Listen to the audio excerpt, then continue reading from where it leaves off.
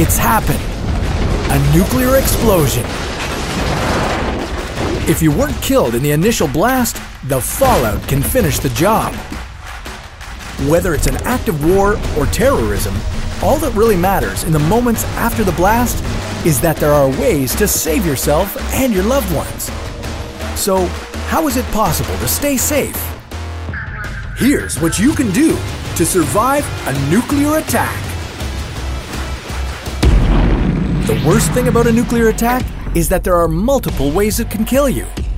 The explosion, the heat, and the radiation can all cause damage and death. In this day and age, a nuclear device can be small enough to be concealed and carried by a single person, or it can be a missile. You can have a few minutes warning, or no warning at all. The flash from the bomb can kill you by burning or vaporizing you. After that, a shockwave can crush your house or smash you with debris. If you survive the initial blast, your first problem is radiation fallout. Fallout is radioactive soil and debris that rains down on us after the blast. Why is radiation fallout dangerous? It damages the very cells that our body is made of. Radiation is energy moving as waves or particles, and it exists everywhere around us, including in the sun, soil, and rocks. That kind of radiation is considered to be low-level radiation, and it's fairly safe. Medium-level radiation causes fever, headaches, and vomiting. High levels of radiation damage your internal organs severely and can kill you. A nuclear attack is definitely in the high-level category. So, what is your first priority after the blast? Well, the radiation fallout takes about 15 minutes to come down to ground level after the explosion, so in that time, you need to take cover. Step 1. Get inside. Brick or concrete buildings will protect you best against radiation. However, you don't have much time, so don't waste it by looking around. It's important to get inside any structure as soon as you can. Take off your clothes, they're contaminated.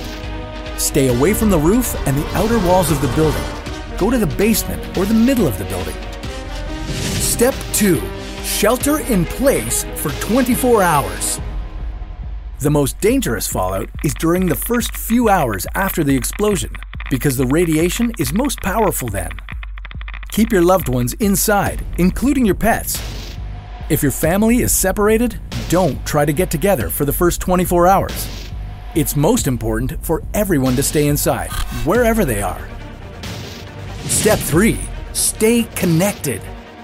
If your cell phone, TV, and internet are all unavailable because of the attack, try battery-operated or crank radios. Tune in to any media you can to find out when it's safe to exit, and where you should go to stay safe and to reunite with family. Step 4. Don't drive.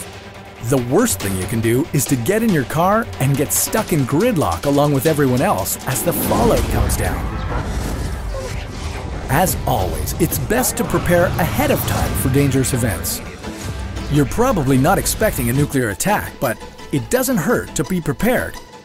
Look around to identify potential shelters near your school, work, or home.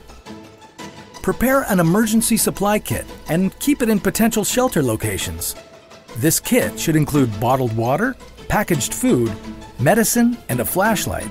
And buy a battery-powered or crank radio as well.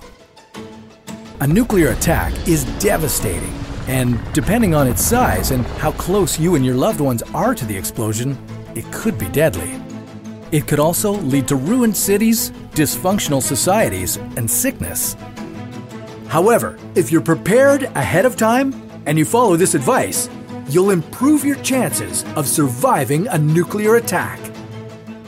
But if you're looking for something to pass the time while waiting for doomsday, you can always learn how to survive other life-threatening encounters. Do you know what to do if you're attacked by a gorilla? Well, you can learn next time on How to Survive.